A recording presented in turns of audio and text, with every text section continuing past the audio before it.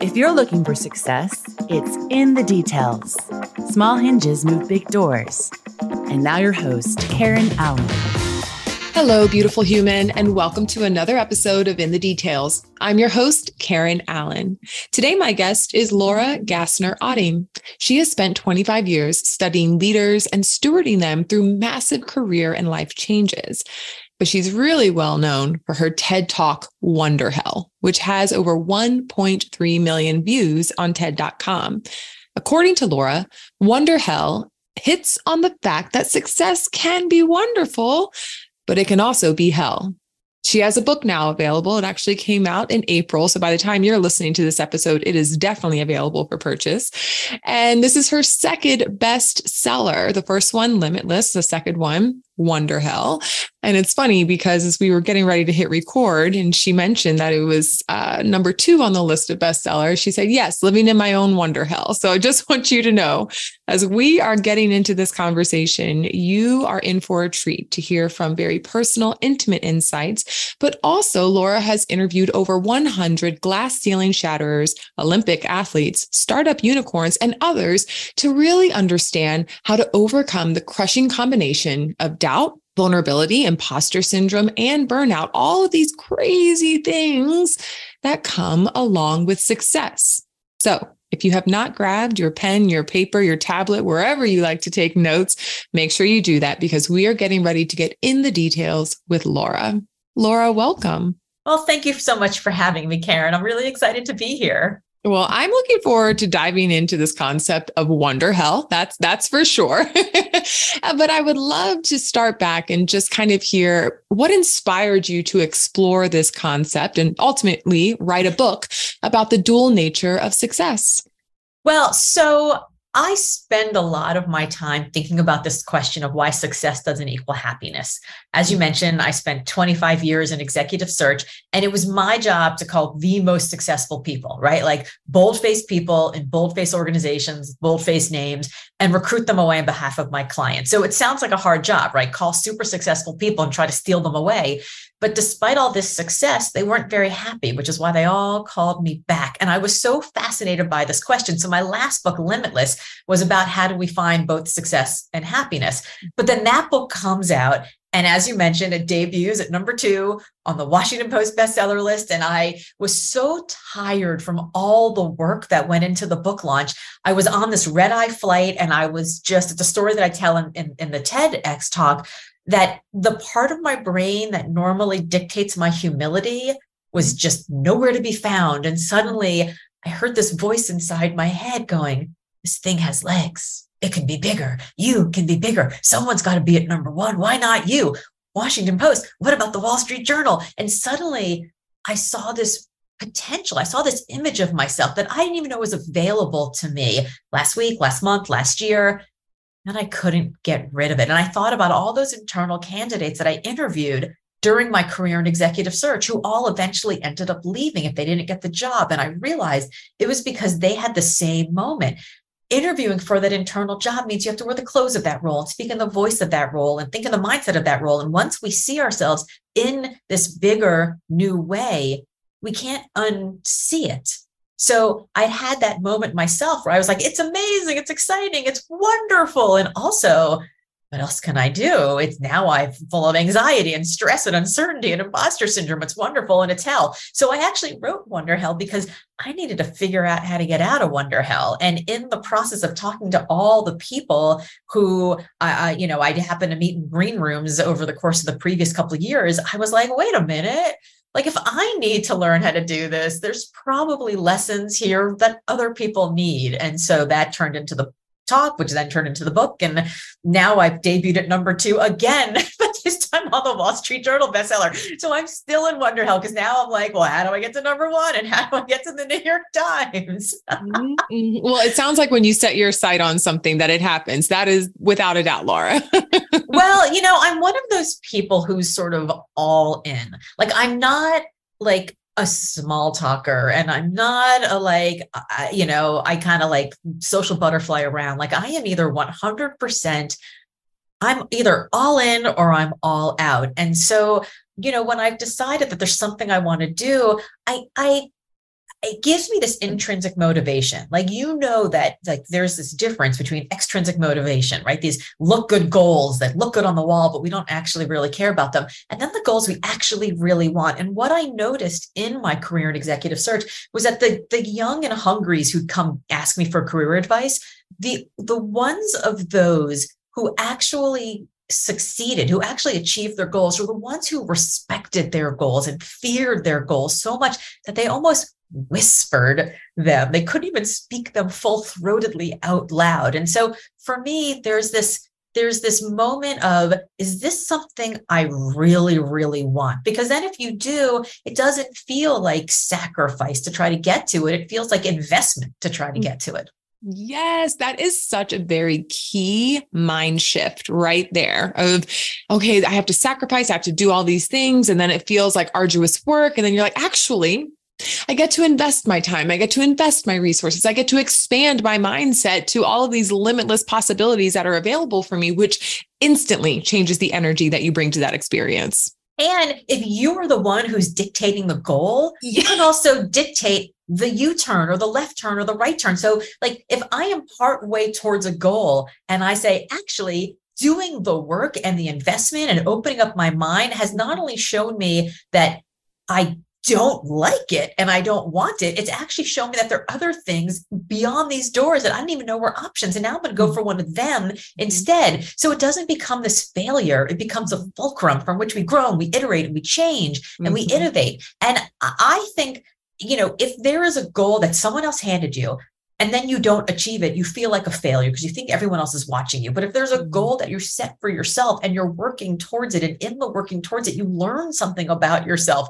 Either I didn't set the goal big enough and I actually want to go farther, or the goal wasn't the right goal for me. So since I set the goal, I can change the goal too. That's called growth. That's called maturity. Like in science, people praise that, right? So I think that we have to remember that the goals you can't be insatiably hungry for someone else's goal. So like, what do you care about? What do you want to go for? Because that's when we really put our whole selves towards it. I think one of the things that kind of gets in the way there are societal expectations. Right? Oh, yeah. And I know this is absolutely me. Anytime that I share or I say, oh, I think this is it, I'm usually speaking from personal experience.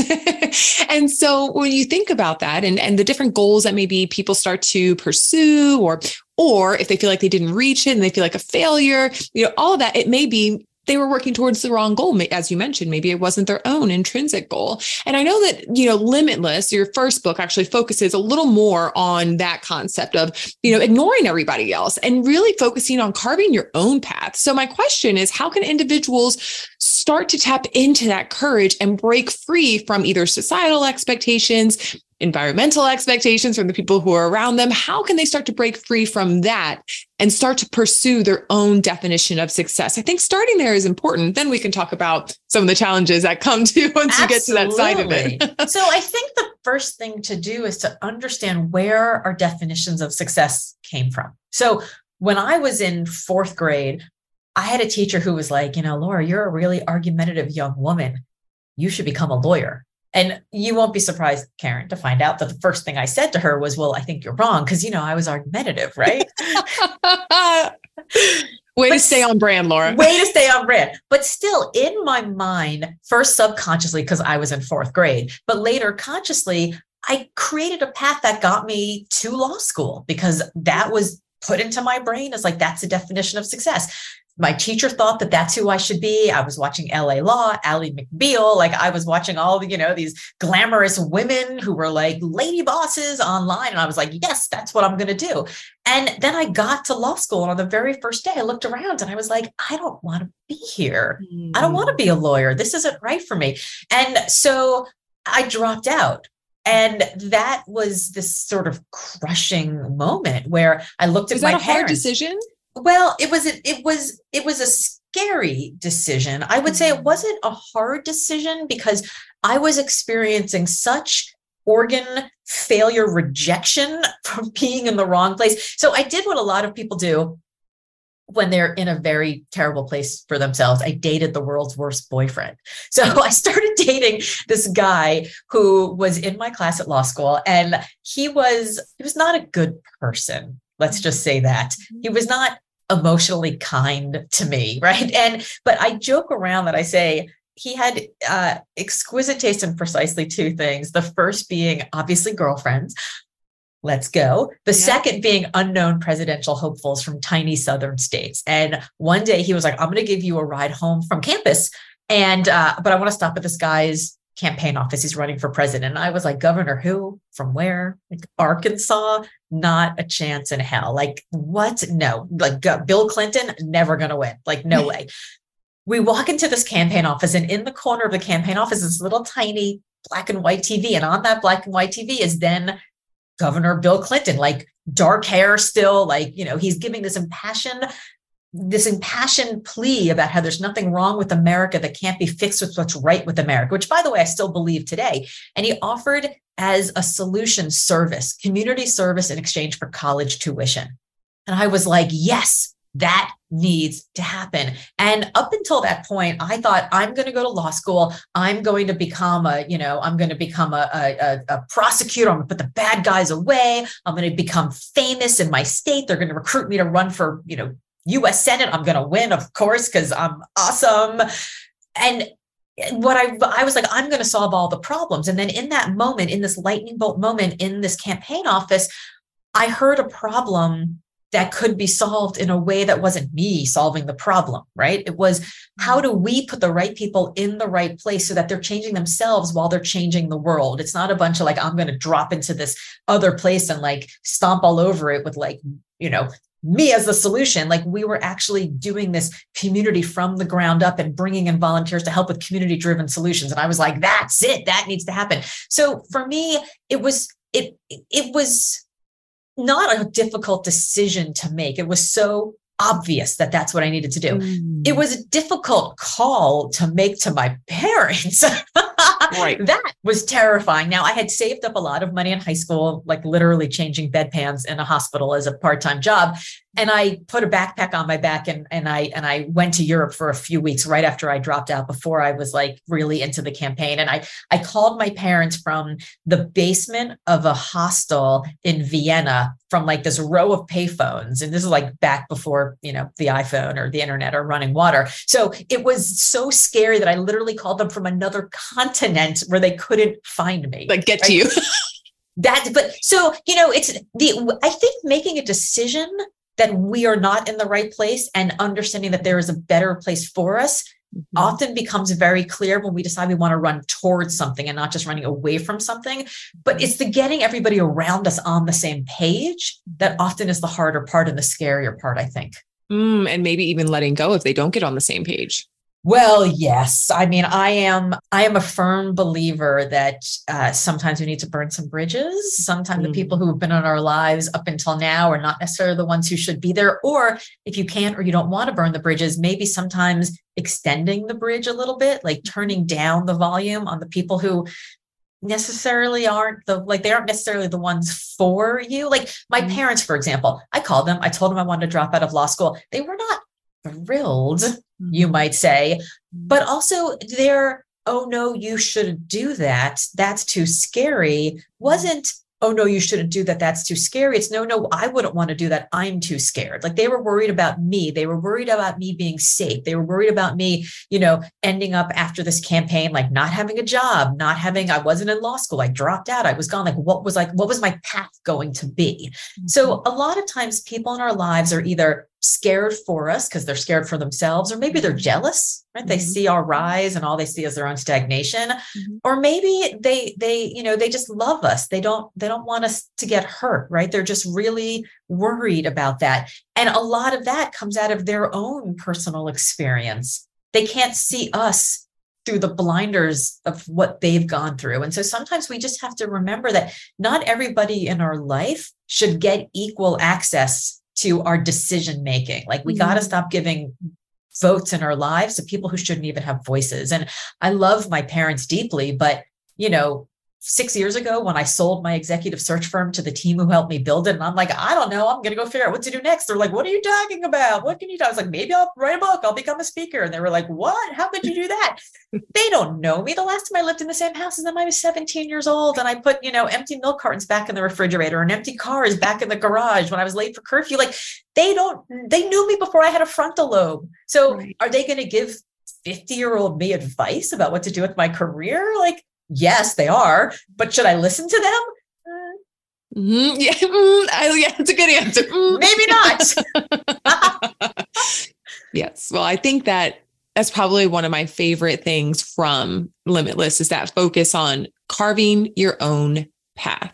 Because you're right. As we start to create a career, and it may be a career that somebody else said we should pursue, or hopefully it's the one that you actually desire. Either way, the people that are closest to you, of course, they're going to think that they have a right, maybe I'll use air quotes there, to weigh in, especially if they're a responsibility. Or a responsibility. I'm just trying to help. I just don't want to see you get hurt. Absolutely. And being a mama, I get that, right? Yes. Because I try to help my son navigate the complexities of this world and limit his pain every single day. Yes. So of course that could come. But when you think about it, and I love how you pointed this out, the individuals who may be pouring into your life do not have the same vision for your life. They don't, because their vision of the world, their perspective of the world is shaped based on their own experiences. Yes. I mean, my parents were born in the early 1940s. They grew up in, like my parents both shared a 1-bedroom apartment, living on pull-out sofas with their siblings in Brighton Beach, Brooklyn, or in Flatbush Avenue. Their life experience, thank you to my parents for so much privilege, was very different than my life experience. They were the first in their families to go to college. It was, for me, it wasn't where you going to college, it's where you going to graduate school. Like I had a very different experience than they did because of all the work they put in. But they still grew up in the specter of World War II, and the specter of the Great Depression, and the specter of the Holocaust. They still grew up with, prioritizing security and safety. And you have to have a job that's like, are you a teacher, a doctor, a nurse, an accountant, like an identity, right? You are a blank. And so when I was like, I'm going to do this, and then I'm going to do this, and then I'm going to do this, it was scary to them because they grew up with that fear. And so it becomes very hard. But can we talk about the parenting thing for a minute? So here's what I've learned. So my kids are a little older than yours. They're going to be 19 and 21 in a couple of weeks. So, I'm an empty nester. I've launched 2 kids who just keep seeming to come back because I love that. That's like amazing. A boomerang. It's a boomerang. It's amazing. I love it. If I could have dinner with anybody dead or alive now or in the future, I would want to have dinner with my kids in 70 years. I'll be long dead by then, but 70 years, because I just want to know how the story ends. I'm so interested.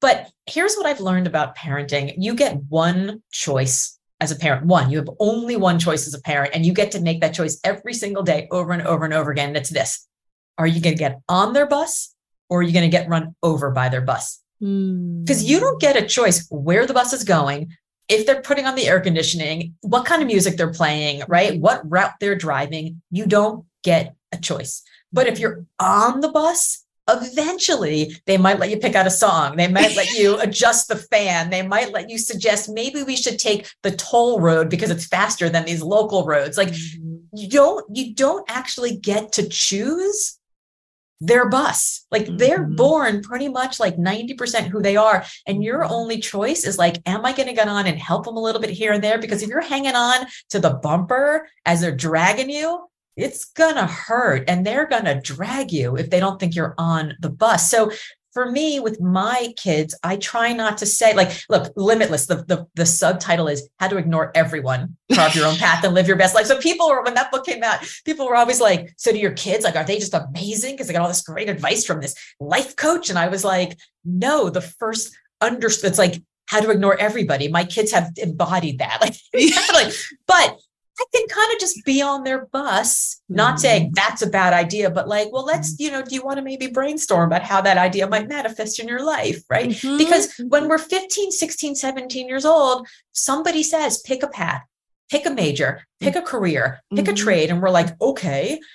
but we don't have a frontal lobe at that age. So we literally don't have the capacity to make good, sound, logical decisions when we're asked to make one that's going to affect the very rest of our lives. Mm-hmm. So at 25, at 35, at 45, we wake up and we're like, is this all there is? Like, is this all I'm meant for? And we have these quarter life, midlife crises because we think we can only be the identity, the I am a blank. And we're so afraid to not do that because we're afraid, what are our parents going to say? What's society going to say? What are we going to do? So, I think the first thing we have to do is ask ourselves, like, where did my definition of success come from? And, and even if it was one that I loved, is it still right for me now? Is it still because I've changed? Exactly. Yes. I love how you point that out. I really think that one of the most common patterns and obstacles that really keeps people from living their best life is by creating a life based on other people's expectations.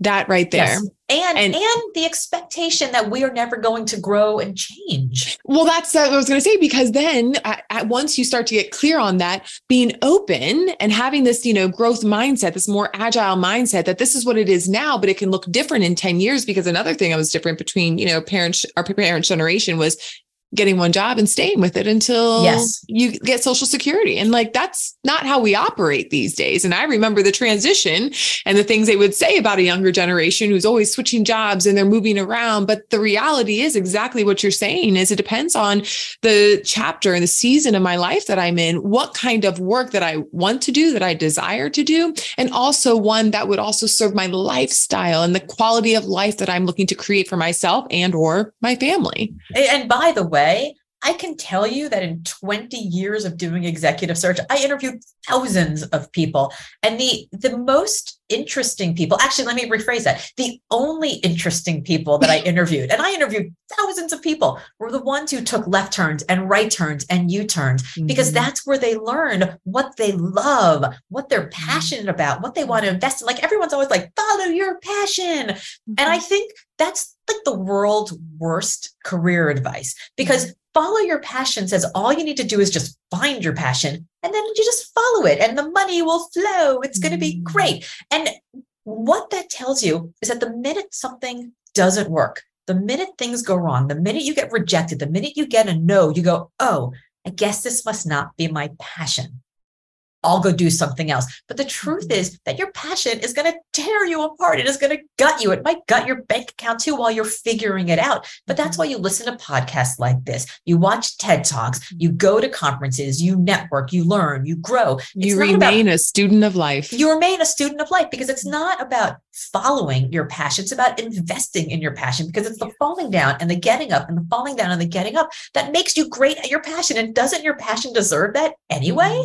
Yes. And to add to that, your passion isn't a direct line to success, which is exactly what you're saying here. Absolutely. And how do we even find our passion if we don't try lots of different things? Like, how do you know what the only thing that, like, the sure sign I know that somebody is passionate about something is that, like, everyone says, tell me what you would do if you knew you wouldn't fail. That's your passion. And I'm like, that's horse hooey. Like, tell me what you would do if you knew for sure you would fail. And yet you will do it over and over and over and over and fall down and get up and fall down and get up, because that is your passion.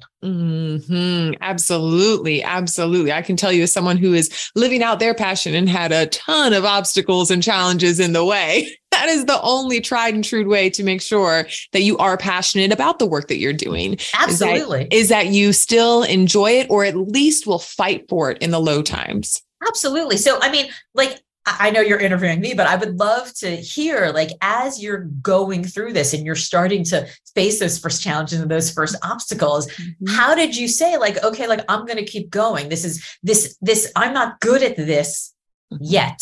Right. But I want to get there. Like, how did you have the fortitude or the strength to be able to get to the point where you were like, okay, I'm starting to now see that there is possibility here for me? I think it's a combination of things, because the first one isn't what I did, but it's what I felt. And I think definitely for me, this vision of the work that I can do that's going to impact, and that I am doing, that's impacting lives all over the world. It was a vision that didn't make sense. So I knew that it was coming from my higher self because it felt so right. Yes. And so the fact that I didn't actually conceptualize it for myself, but it started to just be downloaded in me. And then it felt like this gravitational pull. I was like, it's kind of like when you light the fire, you can try to, put it out, but you can't if it really is the thing that's pulling you. So that was the first thing. But then the other piece of it is I know that I've won the family lottery because my family has been so loving and supportive. And in ways where I was doubting myself, they kept reminding me like, hey, but you can. And that's a piece of what I think you're talking about in this Wonderhell is even when I did reach these different levels of success, these specific manifestations that came to life. And I was like, oh my gosh, I did this. And then this month, and then we grew to that. And all of it there were still these moments where I'm like, but can you sustain it? Is this going to continue to work? Will this do everything? And I remember having family and friends. I call my closest friends my family. Yes, family. Yes, they would just speak that truth. And so I feel like the combination of what I was feeling and the people who were pouring into me helped me to stay energized and helps me, I'll say, stay energized to continue to fuel this work. I love that you brought up family because I think, I talk on stage a lot about how there are people in our life who have been there historically, and they might not be the people who should be there moving forward. And they are the ones who, as we mentioned, are jealous or they're worried or they're scared or whatever the things are. And a lot of times people will come up to me afterwards and say, I have those people in my life, but some of them are my family members. Like, what do I do with them? And we can't necessarily burn the bridge with our family. I mean, we can, but most of us aren't going to burn the bridge with our family members unless they're, terrible, horrible, abusive people. But we can turn down the volume on them by turning up the volume on other people in our lives. And so, I talk a lot about this concept of family, right? The people who they pick you up, they never let you down. They see you, they see what you're really capable of. I think one of my superpowers, well, my only I'm not one of it is my one superpower is that I can see somebody and in very short order in a conversation with them, see what makes them great and reflect it back on them in ways that they can either see it for the first time ever or finally believe it enough to act upon it. I have talked to people who are 200 pounds overweight into running marathons. I've talked career employees into starting their own businesses. I've talked people into, running for office because they're so irate about an issue and they've been successful in these ways. I don't just walk around, malpractice, using my powers for evil, but and it's not that I'm magical and I make them be able to do it. I just show them this piece of themselves and I give them this permission to be ambitious about something that they've kind of always secretly wondered if it was possible for them. And a lot of times they have family members that are like, don't do it. Don't try too hard. Don't get too big. Don't stretch too far. Don't fly too close to the sun. And they sort of keep them small because they're trying to keep them safe. And, or, maybe they're coming out of this, history of fear or whatever it might be. And so, I think we have to make sure that we're surrounding ourselves with these family members who see us. And I keep saying the word see, because I think that there's a million billion miles between being seen and being loved. A lot of us grew up, we were loved. You're a good kid. You get good grades. You clear the dishes. You're nice to guests. I love you. You're a good kid. It feels transactional, right? But can you fly your flag and be who you really are and want to be that person who you really are and still be loved, right? If you let be people seen really and see loved, and you be seen and also loved because of the person that you are. And I think our families, they see us. They really see us. And sometimes they're also like, oh, and by the way, Karen, your goals are too small. Right. You can do this thing. And you're like, oh no, you're right. Yes. And then they say, and I'm going to help you get there. And you're like, okay, let's do it. Right? So I think family, I think family is one of those things that we all have to have family around us. And sometimes if we don't have a good family, we can turn up the volume on the family. Absolutely. Absolutely. And, you talked a little bit about what are some of these like small shifts that we need to go through. And I'm curious, do you have any like recommended specific practices for individuals who are feeling stuck? Maybe they aren't, seeing that potential. Maybe they're looking to, or maybe they are, and they want to redefine their goals and their aspirations. What kind of practices can they start to put in place so they can get unstuck? Well, I often say to people that they should pick a goal that kind of scares them a lot. Like if your goal doesn't freak you out a little bit, like you're probably setting your goal too small. And how do you figure out a goal that's going to be really exciting to you? What gets you interested? Like, do you go and watch the marathon in your town every year and think, God, what a triumph of human spirit. I wish I could do it. Do you see people who are entrepreneurs and you think, God, if only I could maybe think about possibly one day, right? So like, what are the things that you're attracted to? What kinds of shows do you watch? What kinds of sports do you watch? What are the things that you gravitate towards? And can you see any part of yourself in that story? I live in Boston. For years and years and years, I watched the Boston Marathon and I was like, wow, I could never do that. Isn't that incredible?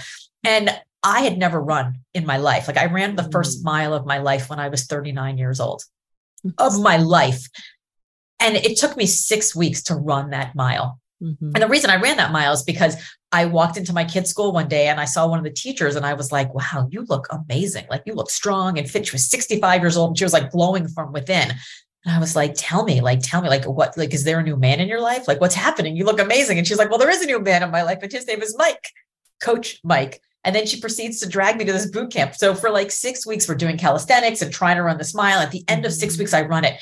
And then I'm all hopped up on endorphins. So I was like, if I string 3 of those together, maybe I could do a 5K. And then I did 6 weeks later. And I say do, not run, because running would be like an insult to runners. But after that, I was like, well, if I string 2 of those together, maybe I could do a 10K. And as I said, I live in Boston, so you know where this is going.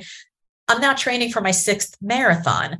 We, a lot of times, feel stuck and we don't create these big goals because we think, I don't have the confidence to do it. Someone else is confident, someone else can do it. But the truth is, we don't wake up one day confident. I didn't wake up one day, walk into my kid's school and go, I'm confident that I can run a marathon. I walked in and I was like, I'm confident that every part of my body hurts and I want to change this. I don't want to be in this anymore. Yes. But competence led to confidence, showing myself that I could do the small things. So, what I often say to people is, take a crazy big goal that scares you, but then make the bar super low. Like, I want to run a marathon. You don't say, okay, good, I'm going to go run a 5K next week. You go, I'm going to run for 5 minutes. Right. Once I've run for 5 minutes, I'm going to run for 10 minutes. When I run for 10 minutes, I'll run for 15, 20, 30, and that turns into the 5K. So create these giant goals. Put the biggest ass kicker, in your sidecar, let them know you're doing it, because then you got to be accountable to someone, right? But then set the daily goals super, super, super low. So you get the dopamine hit, you're moving forward, and you're showing yourself competence so that you have the confidence to know you actually can. And I'm telling, there's so much packed in here, dear listener. I'm sure you were writing frivolously, but the biggest thing here is that when we feel stuck, by default, we sometimes allow ourselves to stay stuck. And it's usually, in my work I've seen, it's obviously the thoughts that we keep like ruminating on. Yes. That's what keeps us stuck. And what I love how you just like painted this picture is to get unstuck, even if you take a small action, it starts to build that momentum in the right direction. Yes. There are studies that show that if somebody is trying to make a decision about something big, like, should I leave my spouse? Should I apply for the big job? Should I buy the house? Like some big life decision, that if they flip a coin and the coin says heads, go for it, they are happier years later, even if the decision didn't work out, than they are if the coin said tails, stay where you are. It turns out that action beats stagnation every day of the week, because even if it didn't work out, they're like, I learned something about myself. I got brave. I tried something new. I did something. So this idea, like, that we shouldn't go forward, we should stay still. Now, sometimes staying still and gathering more information is an action. So that's okay, as long as it's intentional, right? You have a time limit. It's intentional. I like to have these public demonstrations of like, I'm going to do a thing. They say that charity runners finish marathons at higher rates than people who just sign up, because charity runners have raised money from other people. They've got people who are watching them and depending on them. So even if they walk across the finish line, they still commit publicly and they finish. So I think this notion that like, you don't have to be confident for the whole thing. Like, as I mentioned, I speak on stages, I get up on stage and I speak for 60 minutes and it's terrifying. But how do I do it? I'm not confident for 60 minutes. I have to be confident for 60 seconds. I get up on stage and I'm like, hello, Cleveland. And then Cleveland roars back and I'm like, awesome, great, we're in it. And now there's momentum and it's good. And like, I've got energy and I just have to be confident for 60 seconds. So like, if you're feeling stuck, like just start. And if the starting is, I don't like this, you've now learned something. So it's not a failure, it's progress. You've eliminated one option and now you can explore the next ones. Good for you. You've gotten something done.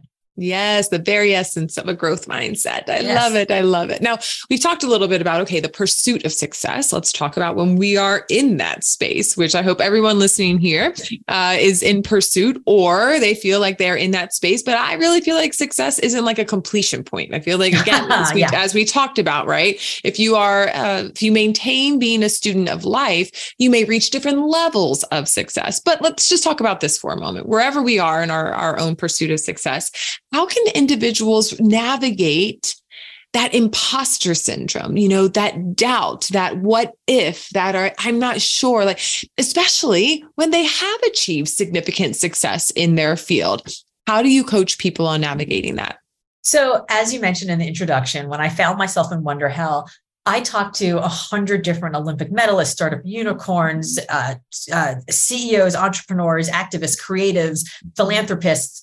I needed to find a way out of Wonderhell. And one of the things that shocked me the most is that every one of them at every age and at every stage, whether they have just sold $1 billion company and are starting a new one, or if they literally have like an Olympic medal in their back pocket and they're about to go down the next ski run, every one of them had imposter syndrome. And I was like, how can that be? Like, how can that be? It turns out 70% of us have imposter syndrome, and a fair amount of the 30% that are left over have this Dunning-Kruger where like they should have imposter syndrome, but they don't.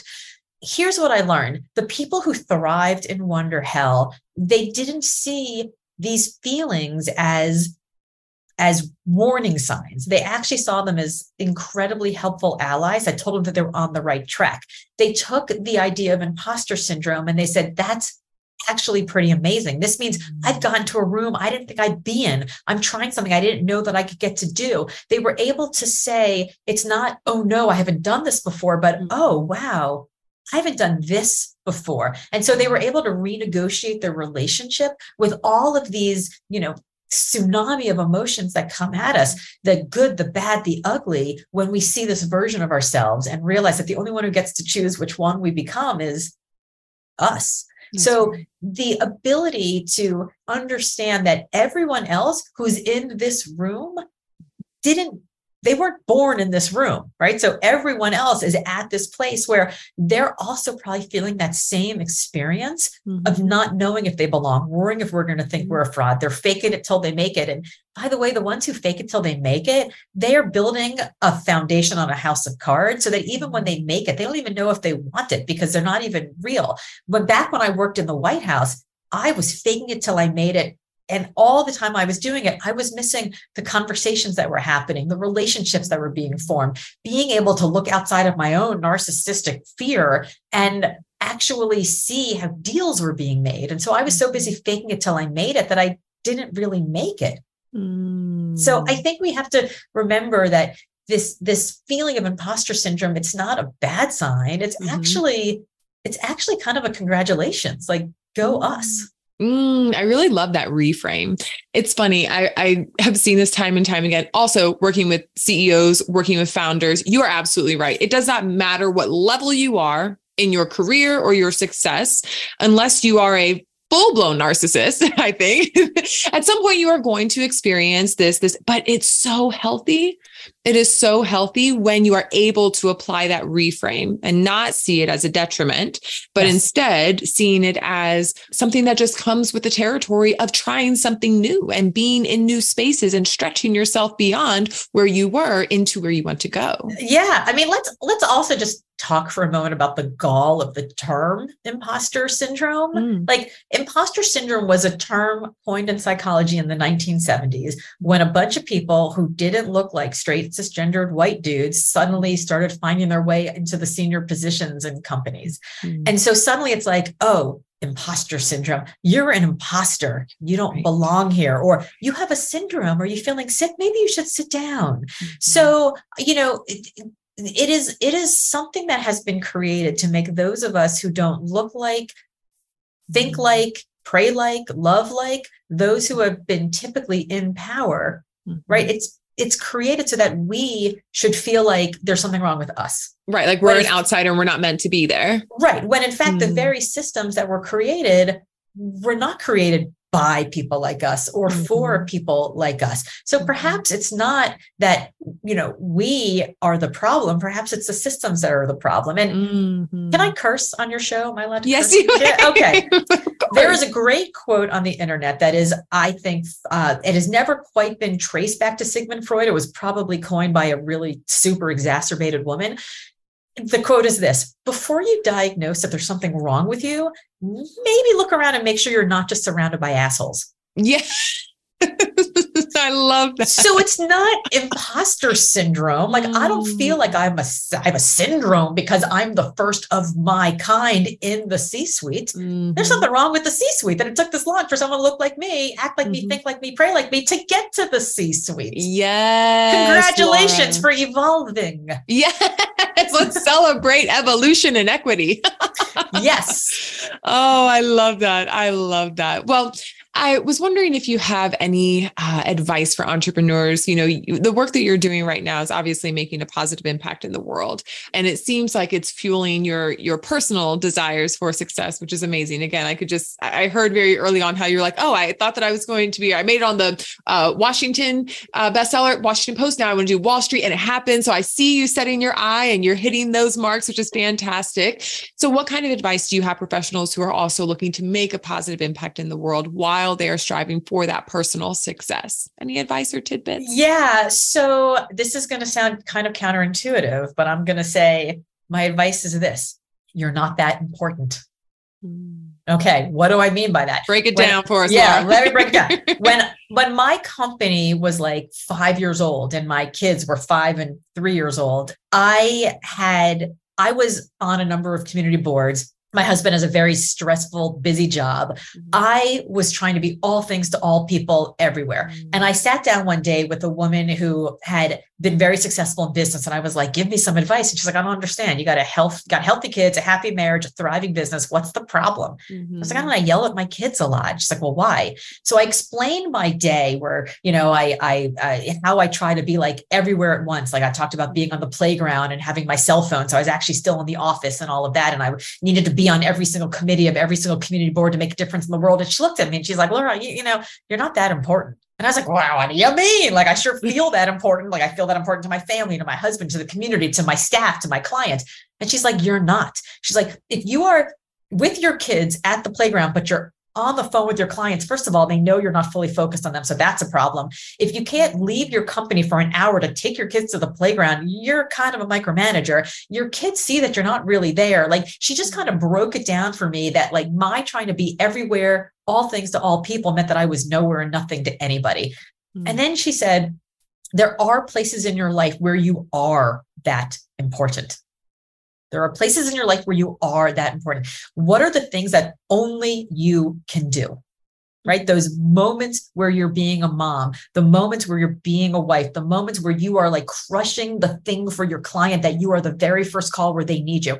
She's like, everything else, doesn't matter. We have to figure out where we are that important and double down there. So my advice to anybody who is trying to figure out, how do I make, an impact in the world while I'm also building my business, while I'm also building my family, is stop saying yes to everything. Stop trying to solve your ego's need to help and try to figure out what the problems are where you can actually contribute something. And that goes from asking the question, how can I help, to asking the question, what needs to happen? Right? What needs to happen for this to move forward? With my kids, I could say, how can I help? Let me help you with your algebra. I mean, let's be real. I can't help them with their algebra. I will be Googling that. Yeah, no way. But what needs to happen? Well, what needs to happen is, I don't understand algebra. Okay, well, let's watch some Khan Academy videos. Maybe we can get you a tutor, right? What needs to happen is not me inserting myself into this thing that I don't really know. What needs to happen when, my staff member has a problem? If I solve this problem for them, then I'm the hero of the story and they're not empowered, right? What needs to happen is they need to understand better to create a system so that they can solve the problem next time. What needs to happen is a much better question for us to ask. And when we ask the question, what needs to happen, suddenly we see what the problem needs. We become less important, except in the places where what needs to happen is they need our mind share for this particular thing right now. So yeah, I know it's sort of counterintuitive to be like, we just need to realize that we're not that important if we want to actually make more change where we are that important. But that's my advice. I appreciate that breakdown. I think that is so wise, because what you're really telling us is to be very intentional. Yes. To be intentional about where we're putting our time, our energy. And when we are that intentional, we are able to, I was about to say bring things into balance, but that's not true. Things are never fully in balance. We bring them into alignment. We bring them into alignment where the very best of what we do, right? Our highest and best use.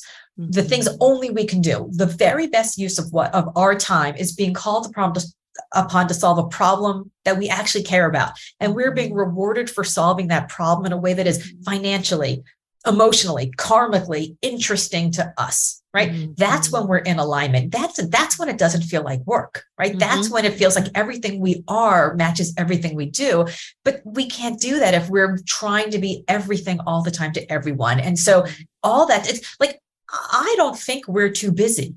I think we're just too busy doing things that don't actually matter to us. So if your time is filled from morning to night with things that actually matter to you, then we're back to what we first started talking about, where it's your passion and it doesn't feel like work. But it starts by asking you, yourself, what is the highest and best use of my time? Or where am I just being pulled into stuff because by habit, I kind of need it to feel super important. And I've inserted myself. So last question for you, Laura. Is there any way to break out of Wonderhell? So here's the bad news. There's actually no way to break out of Wonderhell, because on the other side of this Wonderhell, when you've achieved something, you see another version of yourself and another version of yourself. So on the other side of this Wonderhell is just the next one and the next one. And if we're lucky, the next one after that. But the good news is that Wonderhell only presents itself to people who have more in them. Right? You will not see a future potential, a future version of yourself. As I mentioned, I'm training for my 6th marathon right now. There is no part of me that sees an ultra marathon in my future, right? There's no Wonderhell there. I have run 3 of the US majors. There are 3 European major or international majors, and I've just signed up for Berlin, which is one of them. And in signing up for Berlin, there's also Tokyo and London. So I'm like, I'm not really just signing up for Berlin. I'm probably signing up for 3 more marathons. That's my Wonderhell. But there's no part of me that's like, and then I'll do an ultra, right? So if you see this version of yourself, that's great news, because it means that there's actually more inside of you. Wonderhell only presents itself to people who are worthy of it. We are going to have to close on that because it's too perfectly said to say it any other way. Laura, thank you so much. Thank you for leaning into this concept, for even doing a little more research, because by you uncovering and unpacking these different stories through these conversations that you were having, you've found a way that we can all connect more deeply, because it's creating transparency in our expectations around success.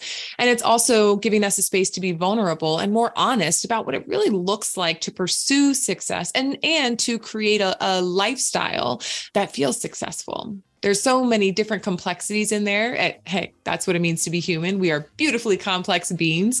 But the more that we share our stories and we connect through that, the less alone we feel as we continue to pursue our greatest passions. So thank you so much for being here today. Well, thank you for having me. It's been great fun. This has been In the Details. If you like the show, tell a friend. For more shows like this, go to success.com/podcast.